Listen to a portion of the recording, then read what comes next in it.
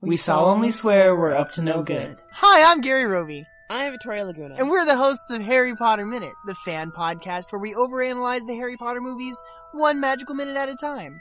Join us as we argue about whether or not McGonagall would meow at Dumbledore. She wouldn't. As we ponder just how much Harry's fortune is worth. Just $40.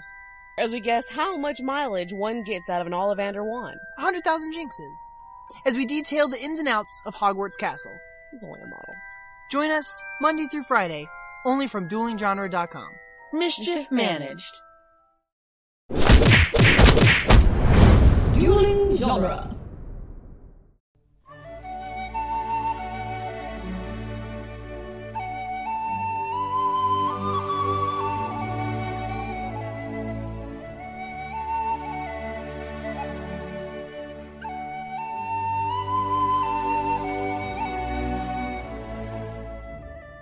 Hello and welcome to Lord of the Rings Minute, the daily podcast where we analyze the movie The Fellowship of the Ring one eagle-filled minute at a time.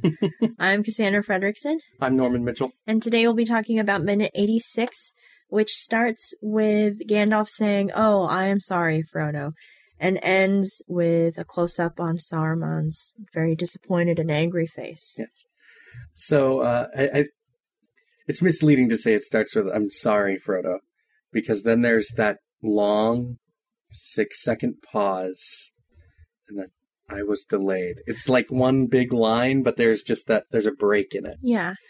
And that pause, as you mentioned off mic right before we started recording, is kind of uncomfortable when you're like analyzing the movie. Super uncomfortable. When you're just like sitting here and like thinking about things and breaking it down into like 4 or 5 second chunks when you're talking about a minute at a time. Mm-hmm. It's just like,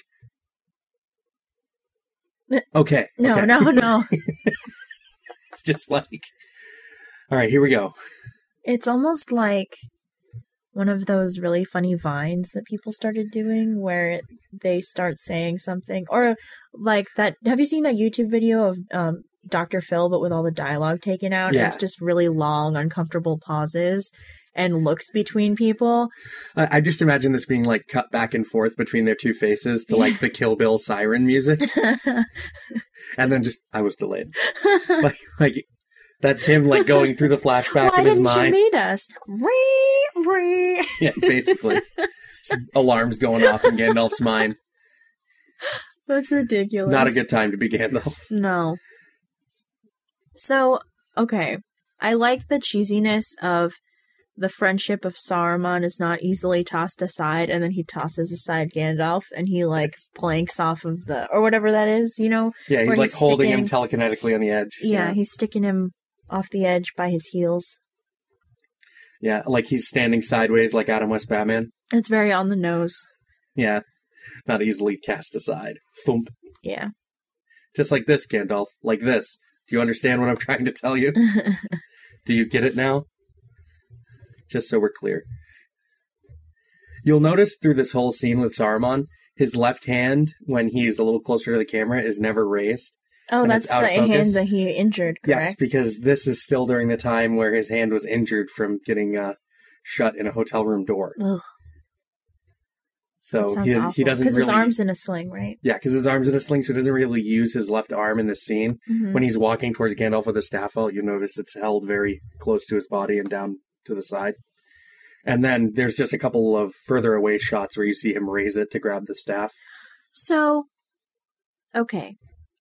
In this minute, Gandalf doesn't have his staff, and he jumps onto the eagle. Yes.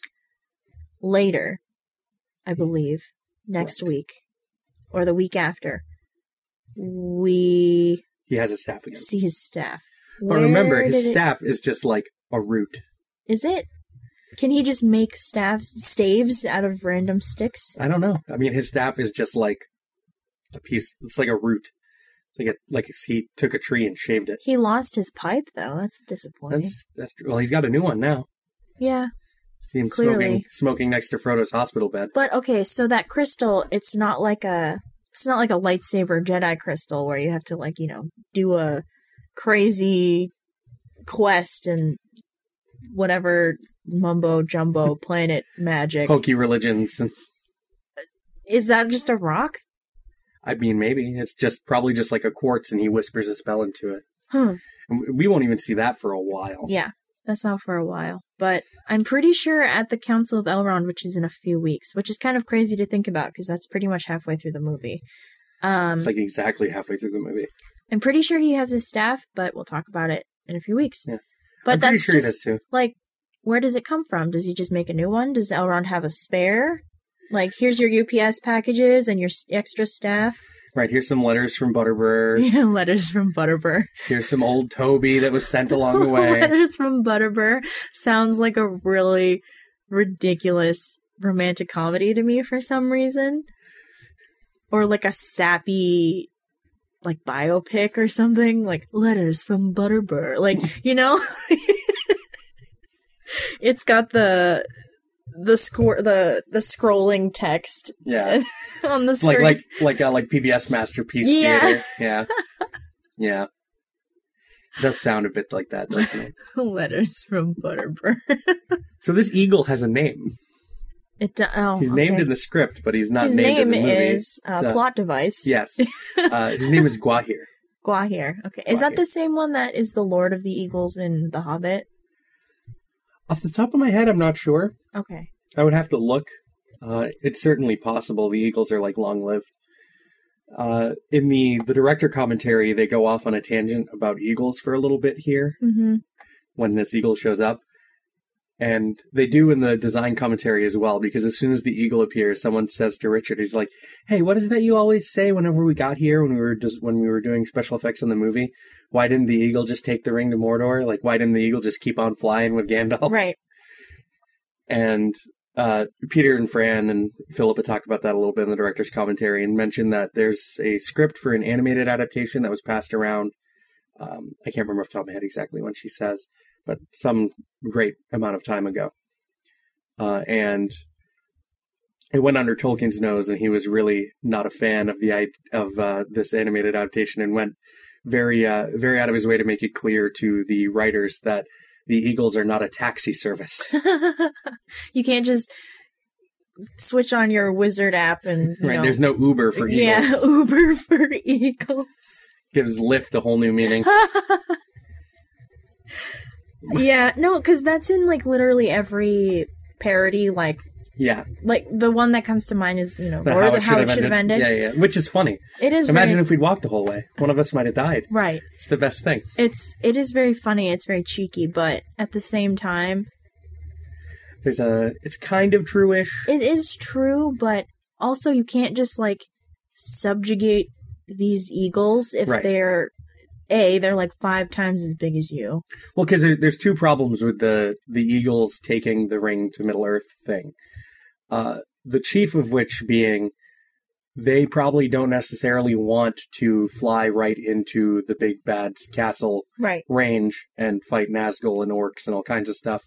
That's like the biggest one that comes to mind, and is the reason that they basically give in the book, I think at some point when it comes up, is that the eagles wouldn't like want to fight the Nazgul.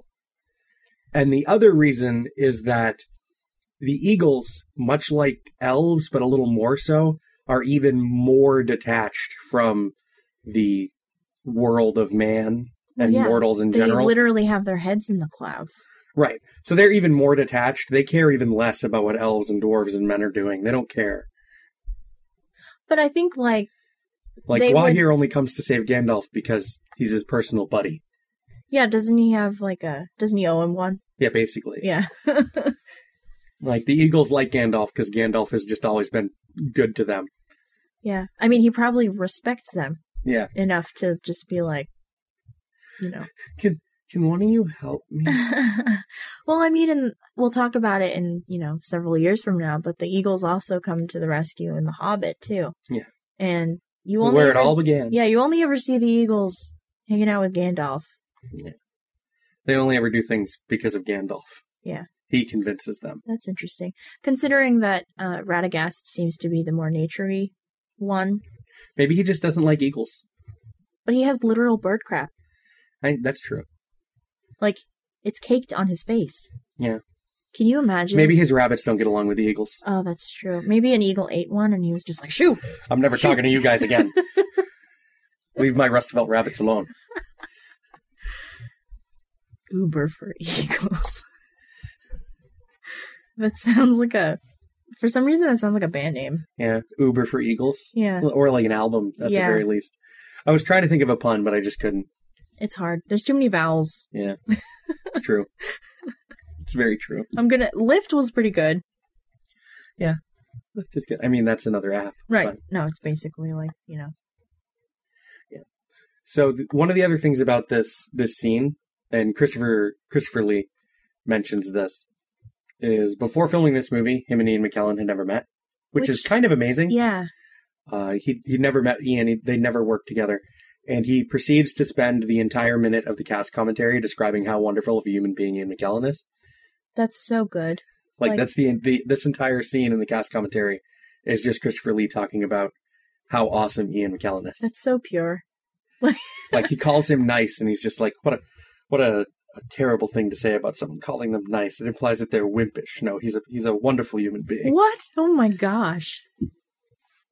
So this person's nice. No, they're better than nice. Yes. That implies they're a pussy. Exactly, right?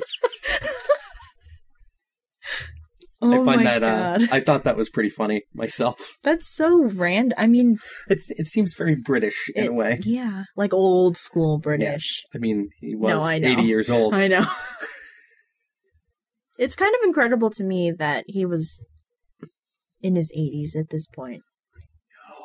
Because you can tell he's pretty frail, but at the same time, he's still able to really hold his own. Like, he doesn't do a lot. No, but I mean, Wizard Fight was pretty. Yeah, he's still able to maintain like a not frail sense of like presence and to a certain degree grace in the way that he moves. Mm-hmm. But there's still like strength and like menace. Yes. Behind him, yes. Which is good because Saruman. Yes. Saruman needs to feel intimidating and feel strong. Yeah. Because at this point, Saruman... Because he has a lot of cheesy lines. Saruman is like the face of Sauron at this point. Yeah. It's like... It's basically like the double act. Like, Sauron is the far-removed puppeteer, and Saruman is his little howdy-doody. Is his, like, not his lackey, because he does have because plans Saruman and has his schemes own, and stuff. But he is basically carrying out Sauron's will on a much tangible scale, because like we talked about in previous minutes, an eye can only do so much, and an eye... Yeah, and that's why the ring is so active and why Saruman plays such a role so early in the story. Which is good, because... all things that were needed to be done. You can't really take a floating eye seriously. No, it works on a page. It really does. Yeah. Like, because it's alien, it's threatening. There's like a psychological horror aspect of it that doesn't really translate well into film. Right, because how cheesy is I see Right, you. Exactly. Like, it's pretty cheesy. As iconic as that is, it's also ridiculous. Like, I love this movie, and I take so much of it very seriously, but there's a lot of cheesy lines when it comes to Sauron and Saruman. Yeah. Well, they're very, mustache twirly. Yes. It's super on the nose. It's like 2 steps away from hand One factor. ill turn deserves another, rolls him over towards the edge. Right, exactly, yeah. It's just like talking about choosing, to kneel or your own destruction. Mm-hmm. It's all very, like, a lot of Saruman's lines are very cheesy Saturday morning cartoon. But they kind of work in part because Christopher Lee's great. Well, and also, like, this is basically the originator of that. Well, not really. I know that Saturday morning cartoons predate this, but and as far as fantasy villains go, this is like the high fantasy epic that, the one ring to rule them all, like, And speaking of like other villains and like cheesy things, there's something that Saruman is not guilty of that a lot of cheesy villains would be, and I'm gonna... Evil laughter? No, well, yes, evil. He doesn't really ever do the evil laughter. He also doesn't tell Gandalf his plan, really. I mean, He kind of basically says that I'm working for Sauron. I have all of his orcs. He's like, I'm working for Sauron. Join me. Someone's gonna find the halfling and kill him. Yeah. But he doesn't tell him he's crossbreeding to make more powerful orcs. I mean, I think he would if Gandalf joined him, but he tells him quite a bit. Yeah. And whatever he doesn't say, Gandalf deduces. But it's a lot of vagaries when it comes from Saruman. He's just like, you can't withstand the might of Sauron. We have to join him. Yeah. You can't fight this, blah, blah, blah. You can't fight. I can't fight this fear. Cue Ario Speedwagon. Oh my god. Saruman staring at the Palantir. I want that so bad. I wish I had video editing capabilities because I would absolutely make that. Yes. The terrible AMV. Just him sitting in the chair all disheveled from a few minutes ago. Oh my god, I would absolutely make a Saruman slash vid. Are you kidding me? Yes. Perf. I can't. Holy crap. Man. Yes. I don't know. Eagles, though. Can we just talk about how, I know it's probably not its eyes, but when the eagle kind of swoops in before it makes the majestic... When it's kind of out of focus. Eagle caw, like, Gandalf is sitting off the edge, he sees the moth flutter in front of his face, and then Saruman stands him back up, and then you see the moon, and then Saruman, and then the moth. There's the moth fluttering, and then like 2 seconds later, there's the eagle swoosh. As the eagle like kind of passes in front of the moon, its eyes look huge and like glinty, and it looks like Gollum eyes for a second. I don't know if it's its eyes or if it's the moon like supposed to be shining off like its beak. Yeah. But yeah, you're right. There's like a big glint of light in the background when it's out of focus. I'm going to talk about something else out of focus over someone's shoulder in a few minutes. Mm-hmm. Because it's something I never really noticed before. But now that I'm aware of it, I don't think I'll ever be able to watch the movie and not stare at it when it's in the background. Oh boy! Because it just feels so weird to me. Well, I think that is a good segue. If you don't have any other notes. No, I think I'm good on this one. Sweet. Eagles, man. So we are from the website duelinggenre.com, and you can check out our Patreon as well. We are working on a weekend edition, slowly but surely. It's a process. Life is a thing, you know. Believe it or not, we do talk about other things beside from Lord of the Rings, but... Yeah. So we're Although you even talked about Lord of the Rings on another podcast recently. I know. I don't know. That's my legacy. What is a legacy? Yeah. So you can check out our Patreon. We're working on putting content up, but Back to the Future Minute has No Roads edition. They just came back last week for their regular show. They also have Not Writing. They just put out their 2016 in movies, and it's like 6 hours long or something ridiculous. So check that out if you want to hear my friends Scott and Nick talk about movies.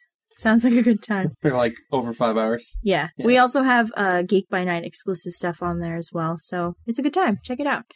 And we will talk to you guys tomorrow. Special thanks to our Patreon associate producer, Leaper182.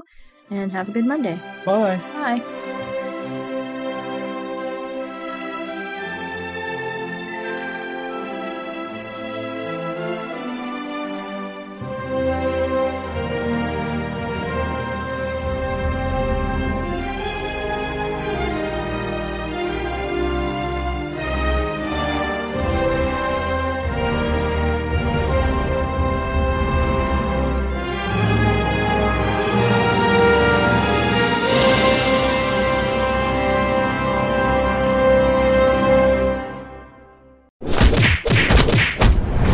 Dueling genre.